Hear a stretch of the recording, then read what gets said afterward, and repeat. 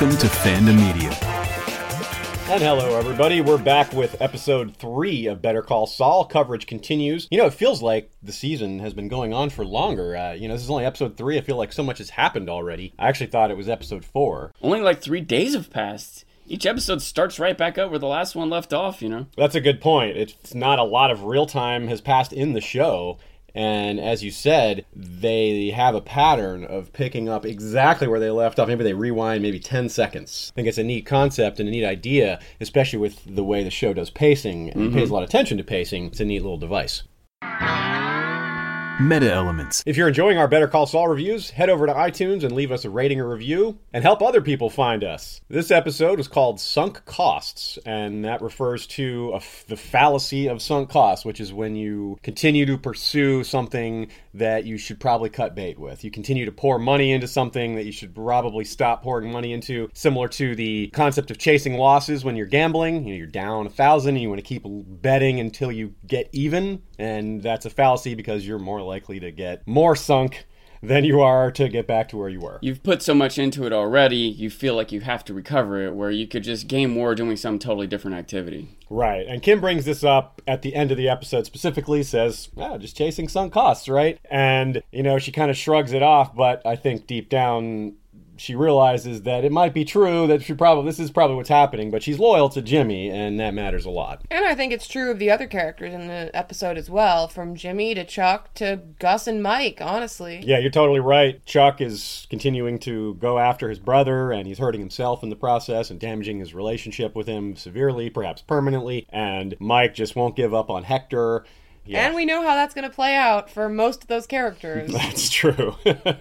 As we get closer to Breaking Bad, these characters get closer to Breaking Bad.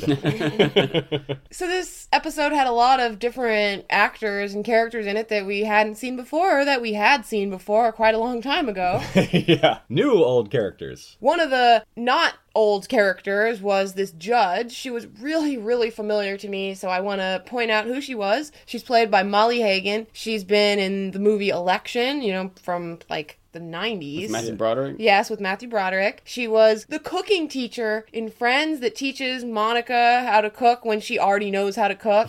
And she was Sister Roberta in Seinfeld. That's the one that got me. That was really funny. I love that. It's like, who is that? And you looked it up and said, Sister Roberta from Seinfeld. I was like, Most recently, I know her as one of the main character's mothers in the show Jane the Virgin. Right on, so she's been in a lot of things. We also have Jeremiah Bitsui.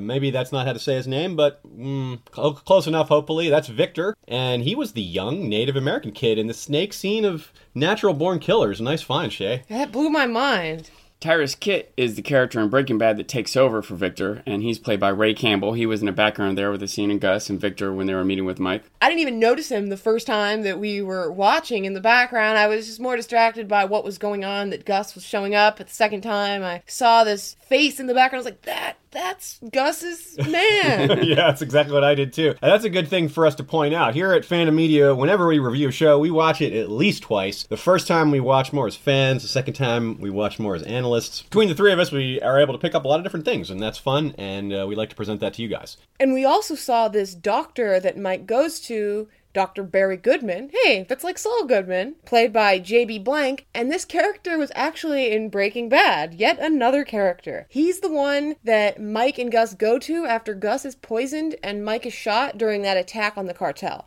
We also noted Kimberly Hebert Gregory, who played Kyra Hay, and she was the out-of-town prosecutor that they're using Tough Cookie. Tough Cookie, right. Tough but fair. Apparently she's a main character in the show Vice Principals. That's a comedy with Danny McBride, an HBO show. Right. Danny McBride cracks me up. Narrative. One of the things that Better Call Saul and Breaking Bad does really well are these kind of mysterious, atmospheric opening shots that they have. And a lot of shows, those would just set the stage for what we're going to see. But in Better Call Saul, this is actually a flash forward and something that gives a lot away about what's gone down in many month period of time. Yeah, it's really great visual storytelling. As at first it's a little confusing. We're not sure what we're seeing. You notice bullet holes in the stop signs. You know that you're in Mexico because the stop sign is in Spanish. And you know that there's not much around. It's a wide open space. There's no civilization nearby. It's really wonderful how it all comes into picture and you figure out what Mike is doing. And we talked about it while we were watching, like, what's going on here? What's the thing? It's like, oh, and as realization dawns, it's just so cool. And this is one of my favorite things about the show in general, is Mike's really clever schemes. You know, for lack of a better word, his aptitude for this sort of thing is, I don't even know what to call it. This sort of thing, his masterminding. Yeah, just masterminding, understanding how the law works, getting people caught, just manipulating the system from the back end. All these different things I could throw out to describe it. None of them quite fit, but I think you understand what I'm talking about. I also like how they write this. They definitely write things with this big picture in mind. In Breaking Bad, there were a lot of times that a scene would happen that seemed out of place with the episode, that like in this one, by the end of the episode, you kind of piece it together, but sometimes it wasn't till 3 or 4 episodes or 2 or 3 seasons later where this scene comes together and you realize how it all fits. I think one of the most iconic ones from Breaking Bad is, of course, of the pink teddy bear eye in the pool. You see a little bit of it, you know, slowly but surely until it all comes together and clarifies for the viewer. Yeah, it was really neat when he's looking through his scope and constantly pointing it at these 2 truck drivers, and you wonder if he's going to shoot them, but really he's just keeping an eye on them. That's basically his binoculars, and he's shooting up into the air, and you're like, what is he doing? And it's pretty neat to see the way the system works on their end. They can't be without guns because they're hauling huge amounts of drugs, and there's clearly, as Mike is an example, people who would like to disrupt their shipping lanes and take them, which of course is what happens. Gus has taken the shipping lane from Salamanca, and they have to deposit their guns though because they obviously can't cross the border into the US with a bunch of heavy weaponry. And so Mike has found this spot where they make this swap, and shooting the shoe to drop the drugs on the top is just so clever. Yeah, I thought it was really great how he was shooting the gun just multiple times just so that they wouldn't be paranoid by the time that he actually does shoot the shoe. Yeah, there's clearly no bullets hitting near them, so it really is like, wow, that must be long away. You know, we're lying here. Just a shot in the distance, of course, is scary at first, but after it happens a couple times, there's no threat, move on with your day. Yeah. One thing I was looking at was the Alto sign, because at the very beginning we see a bunch of gunshots in it, and at this scene, when we see Mike here, there are no gunshots in the Alto sign,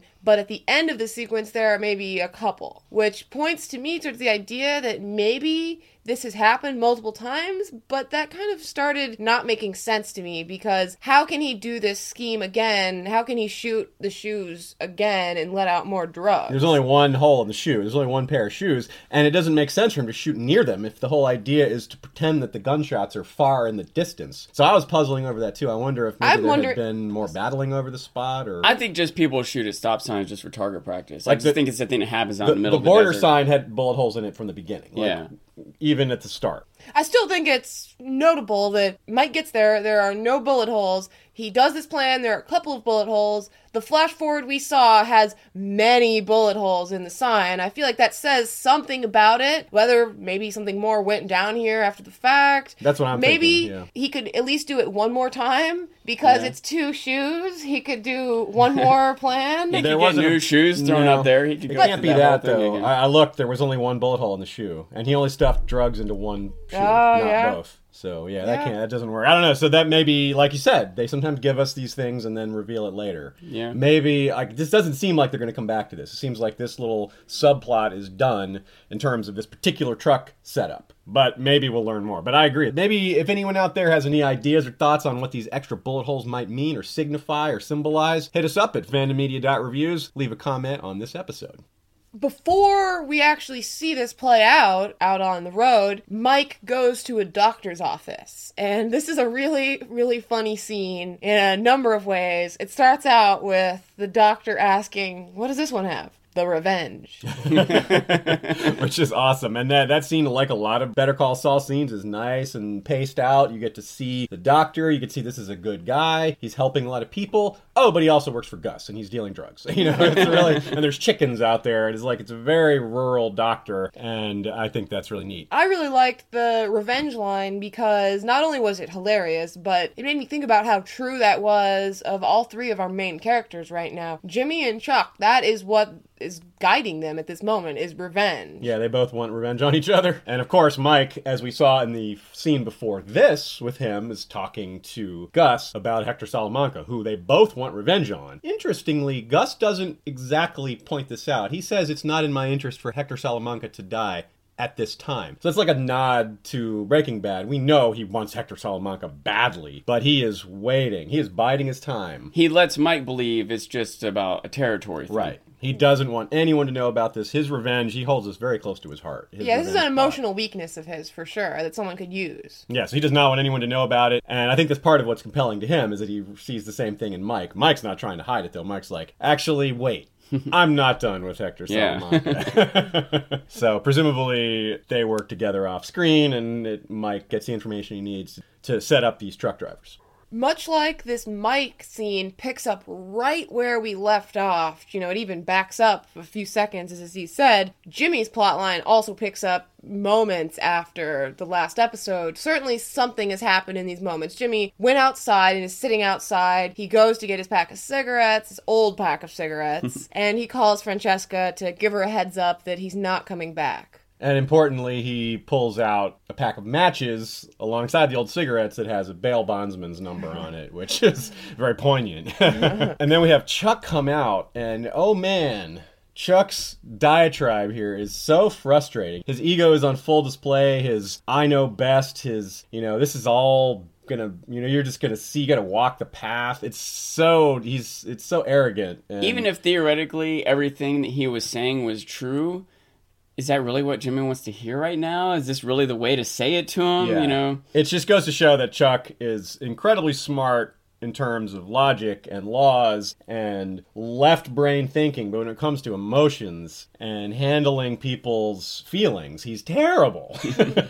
Even the framing and mise-en-scene here is perfect because Jimmy's facing one way, sitting down, and Chuck is standing over him, not even facing him face to face, doing it behind his back, lording over him. And there's a big change in Jimmy. At first, Jimmy's incredibly angry, and then when he realizes he's been tricked, he just deflates. First, Chuck says, this is what's going to happen, blah, blah, blah, talks about how the police are going to handle it. He's like, no, this is what's going to happen. You're going to die alone, unloved. He says it nicer than that, but it doesn't, the point hits really hard, and Chuck's body language, you can tell it really hits him. It really impacts him. His face just crumbles. The angle of the camera is really interesting because Jimmy's sitting on the curb. So you can't see Chuck's face when Jimmy's talking, but you can see Chuck's hands. And his fists are clenching really uncomfortably and rapidly. It's like he's restraining his emotions. I think that was really both good acting and good framing that they showed that. I love that scene also. It's also neat how Chuck is caught up in this moment, what's going to happen next, where Jimmy sees this bigger picture. And Jimmy probably has to think about that a lot because of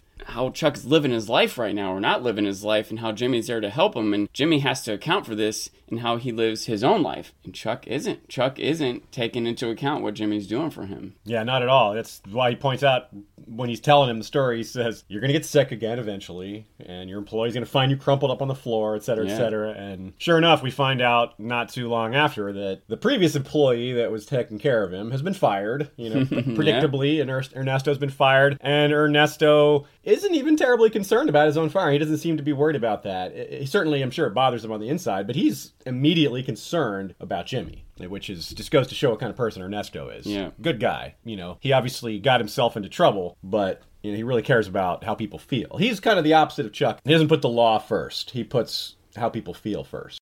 So then we get a scene with Chuck meeting with this prosecutor, Miss Kira Hay, who, by the way, wearing a yellow shirt, bright yellow shirt. Noteworthy. And he has this chat with her, and it's not really clear whether he's had this plan to get his brother disbarred from the get-go, which I tend to think, or whether he realized in the moment that he could do that. I think that it is probably his original plan. It's been a theme since the beginning of the show that Chuck really hates how Jimmy interacts with the law. He really hates all the shortcuts he takes. He hates how he doesn't take it seriously. He doesn't uphold it. Chuck really, it's almost religious to Chuck, the law. And it seems that that is something that most offends him about Jimmy's way of living and handling the law. Yeah, it would be a way to force Jimmy to take the right path. if he has this legal requirement that if he doesn't, he'll go to jail for years. I think it was his plan to put Jim in this position where he would be forced to, quote unquote, be a good person or a legal person. I feel like that plan just proves that Chuck really doesn't have Jimmy's best interest in mind and doesn't want him to be a better person, because what, you think that Jimmy isn't gonna resort to a life of crime or scamming after he loses this thing that he's put so much into? Yeah, it's the one thing he does well that's part of society that isn't, yeah. It's almost like what happens when you make something illegal. People don't stop doing it. Some people do. They just do it illegally. I think Chuck does have a ulterior motive here. I think that he, on one hand, is genuine,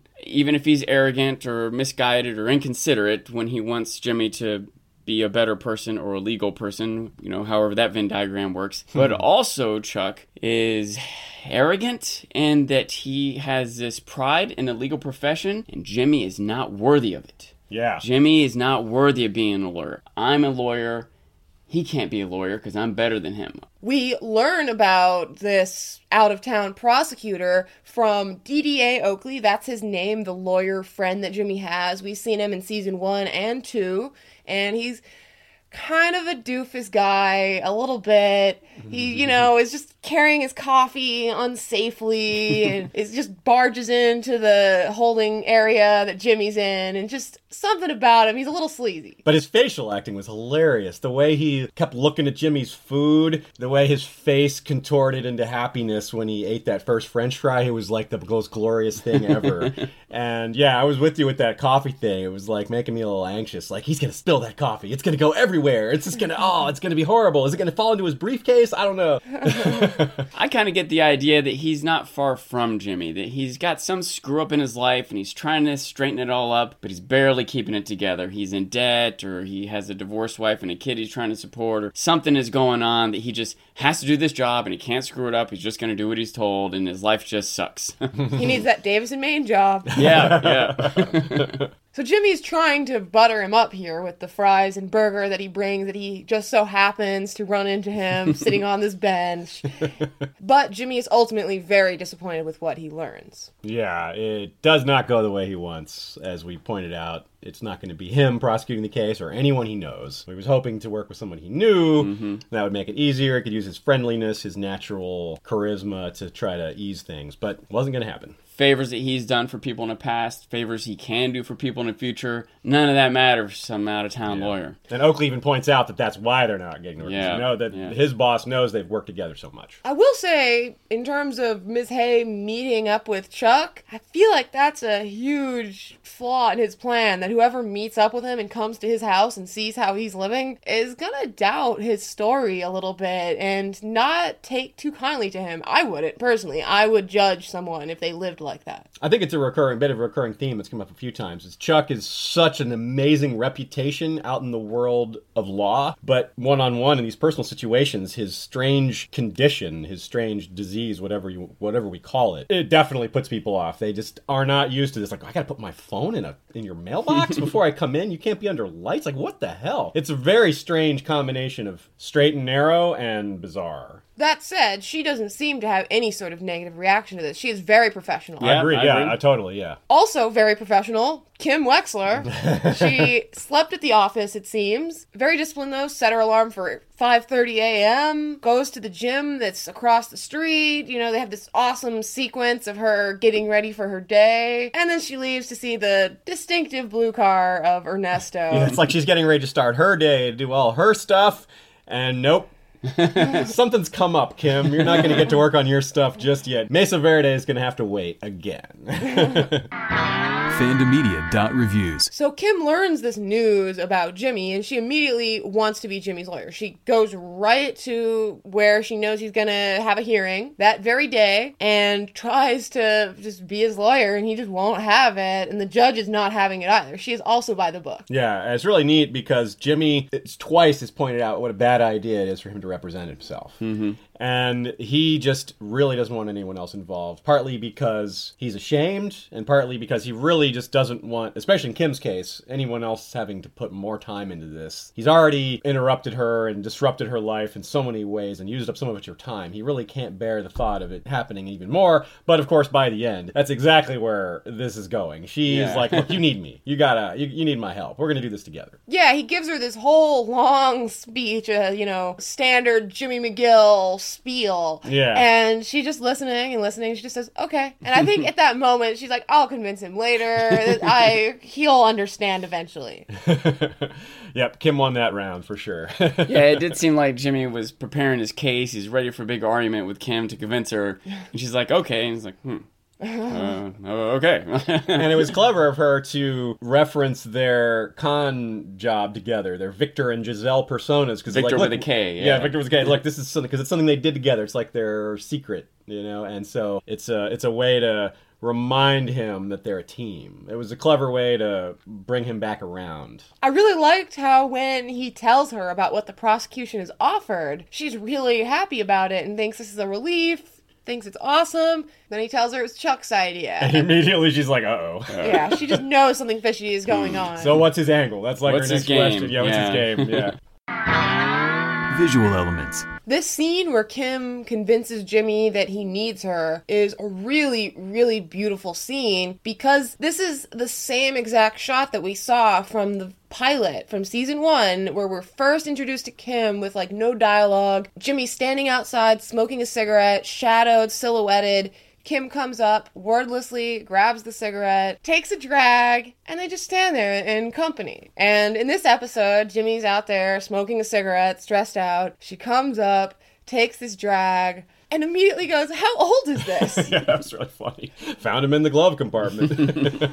In the opening sequence, we discussed a bit, but it's just beautiful. You get all these amazing shots of the desert, which is something we get a lot of in Breaking Bad and Better Call Saul. It's in New Mexico, so there's a lot of desert, a lot of mountains, and a lot of opportunities for great vistas like this. It is a neat difference this show has from a lot of other shows that are in New York or LA or whatever. We have just a different landscape, different scenery. Yeah, these scenes of being out in the desert and pulling off these, drug runs or stopping drug dealers, you can't imagine that in New York. There's, people everywhere. You need just empty spaces where there's nobody. Yeah, I love all of these shots of desert roads and the blue sky that they give us in this show. I thought this opening sequence was definitely one of the most outstanding ones that they've had, especially with that one shot of the shoes' descent from below. I really liked the new shoes when they were first tossed up there, how bright and red. Those were very particular shoes. Those were not boring, plain tennis shoes. Those were red and yellow and bright, and against that backdrop of the desert that really stood out.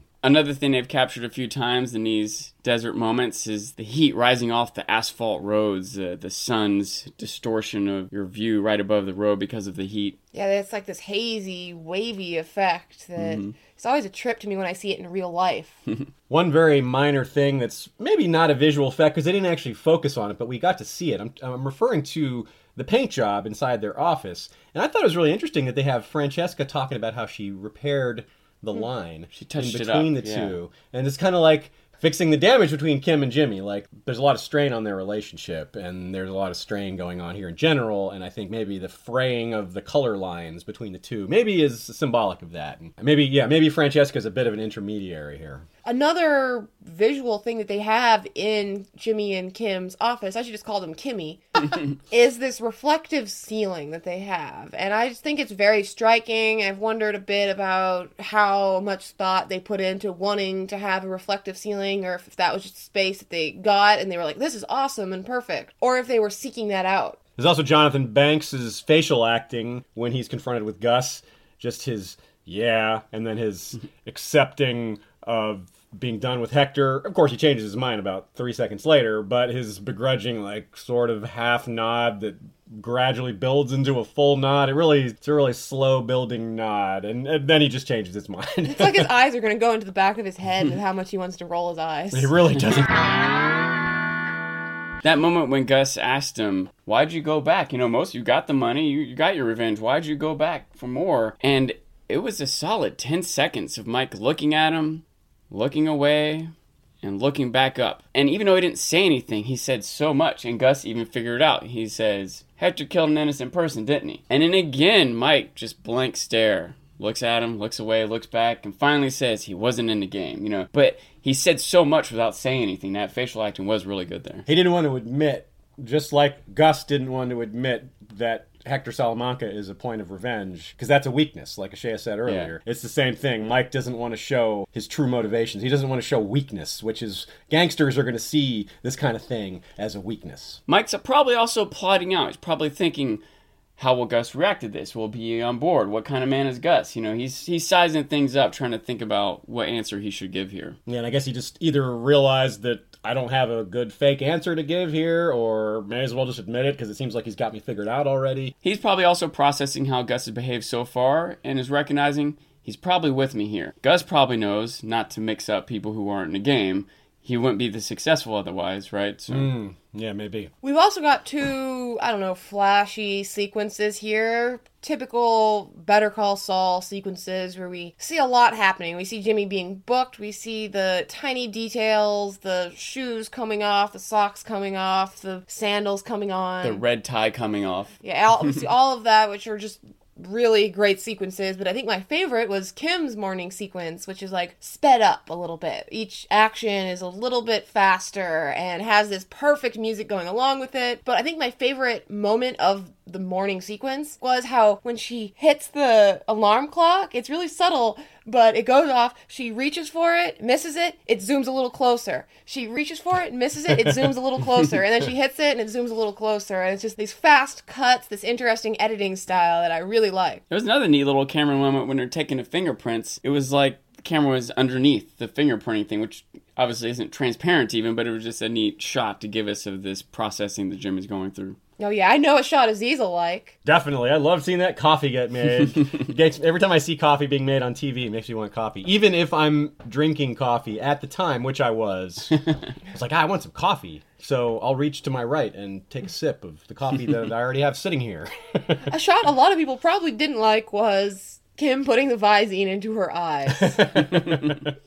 Yeah, but you can see it's one of those things where you're like, oh, poor Kim, she's working so hard. So we talked a bit about Oakley and Jimmy's conversation on the bench already, but one thing I wanted to point out was a visual thing that they did, which is that it stays on Oakley sitting on the bench. It stays on the same angle, there's no changes. Jimmy comes up, he sits down, they start this conversation. The lawyer says, good luck with that. And it cuts to this other angle of Jimmy's reaction, which shows you how this throws him for a loop. So again, another thing we particularly like to look at in this show is the colors that they use and the symbols that they have. And I can't help but wonder if it wasn't pointed out to me specifically, if I ever would have noticed it. Knowing it, I can't imagine not noticing it. It's so pervasive and I almost want to say obvious. Whenever there's something shady or criminal or negative going on, there's red there. And these red shoes that Mike is using for this heist or heistish activity he's using really stand out. Even in the opening sequence, we all took note of the faded reddish color of them. Stop signs are naturally red anyway, but they still seem to be highlighting this spot where something's about to go down.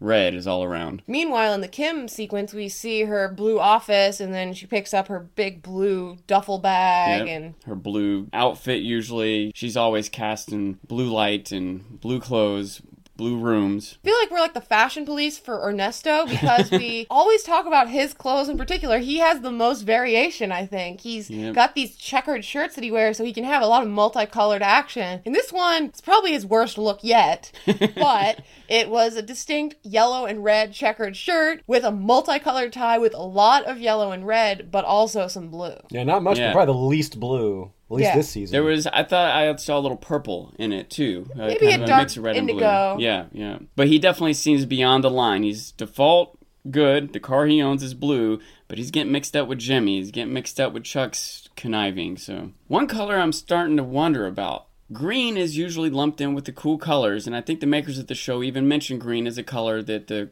more lawful characters will have. But there have been a couple times where green was featured in a way that didn't seem to line up with that. The truck that the guy was driving that Mike was following was green. And in this episode, the doctor, who at first seems good, but then we see he's got something shady going on, he was wearing green, and his sign out front was green too. So I'm starting to wonder if green may represent something else like success or a cover for badness. Or I think it might just be a cover for badness, specifically because Chuck is wearing, when he talks to Jimmy and he is kind of telling him how things are going to be, he's in like a green sweater, a dark green sweater, and it's blue underneath though. And blue and yellow are green, right? Yeah, so if you mix lawfulness and mixed lawfulness, you maybe get this kind of interim color, the sort of in-between state. A few times I've also wondered if yellow is maybe a intermediate or transition color, someone who's on the edge, someone who's undecided. Yeah, we see Oakley, for instance, in this yellowish tie, this kind of pale yellow tie, when he's eating lunch with Jimmy, and Jimmy's in a light blue tie. And as we pointed out, the lawyer from out of town, the prosecutor who meets with Chuck, was wearing yellow, and she was willing to deal with Chuck. She was said to be tough but fair, but she also seemed to have a bit of an agenda. She wanted to hold Jimmy to a higher standard because he's an officer of the law. She wanted to, prosecute this pretty thoroughly, etc. But she was also willing to deal. If she was wearing a red shirt, I would have different flags going off than a yellow one. And if she was in a blue shirt, I would be like, Jimmy, don't even try. Yeah. Audio Elements. So the two montages that we have of Jimmy's arrest and Kim's morning routine both have very notable songs attached to them that I thought fit the montages really well. Kim's song was upbeat, really positive, and then it just stops when she sees Ernesto, which really fit the scene really well. That song is Alfonso Muscadunder by Todd Turgid. I probably didn't say that right, but, I'm doing my best. And I really liked that song, but I think the song I liked even more from this episode was the song that they had when Jimmy was getting arrested, Hurry Sundown by Little Richard. That's definitely going on my Spotify playlist because it'll make me think of Jimmy's arrest. 2 thumbs up. I also liked a well-timed moment just as the horns kick in from that song, just as Jimmy's foot stomps out that cigarette. I thought that was a well-timed moment, yeah. And of course, the other really important audio element was the gunshots. Yeah. In the scene with Mike and the 2 drivers of the drug truck. Final thoughts. So let's get into our favorite moments. Cool. I kind of already got into mine already. It will come as no surprise that my favorite was Kim's morning sequence montage type thing. But I also really have to give credit to that opening sequence with the shoes for being stunning and getting your mind racing about what it could mean and coming together so perfectly. What about you, Sean? My favorite moment was definitely the interaction between Chuck and Jimmy at the beginning. And watching it a second time, I even had a new thought on it. It's almost eerie. I don't know if I'm reading something in or if they did this by design, but I feel like almost every single thing that Chuck told Jimmy there, Jimmy could have said to Chuck. He said something along the lines of, I'm not going to exact quote this, but he said something along the lines of, you need to make a change in your life before you destroy yourself or someone else. Jimmy could have been saying that to Chuck. Yeah. Right? He said something like, you need to go down a different path. The path you're on isn't a good one. Almost everything Chuck was telling Jimmy, I felt like Jimmy could have been telling Chuck. Maybe long in the past. He should have told him that 20 years ago before he lost his wife. Yeah. And I thought it was a really kind of a sad moment that I couldn't let go of through the episode when he's like, no, let me tell you what's really going to happen. Yeah, You're going to die alone. You're right. Chuck losing his energy and his emotion is wind. Yeah, that's a good point. Having all the wind sucked out of him was really telling, because he's always so animated and passionate when dealing with Chuck. I think that Chuck must have realized that on the subconscious level. He's like, whoa, something's different here. Or maybe he didn't accept it. Maybe the warning bells went off in his head, but Chuck is Chuck, so he just plows forward. Something else, sorry, this is a little distraction from our favorite moment bit here, but I wanted to say this. I wonder if Kim will hire Ernesto as a paralegal. I wonder if that's the direction the show might go. Seems like that'd be a mistake. Ernesto's not very good. Yeah, we talked about this before we recorded and guessed whether Ernesto had legal experience. We know he worked in the mailroom, and certainly a lot of people that work in a mailroom might also be going to law school. But he also didn't seem very familiar with the law when he was not sure if he should talk about this. Another thing I wonder a little bit about is if that was some foreshadowing, if Chuck is going to end up in the hospital at some point. He wasn't present in Breaking Bad. I wonder if Marie will be his nurse, or maybe he'll be in a hospital at the same time as Hector or something like that. Oh, wow. That'd be amazing. They're in wheelchairs together. So what was your favorite moment, Aziz? Well, I usually like to pick something different than what you guys have said. We usually like to pick 3 different favorite moments, but it's got to be the shoes for me. I just love that whole plot line, the whole Aziz is a shoeaholic.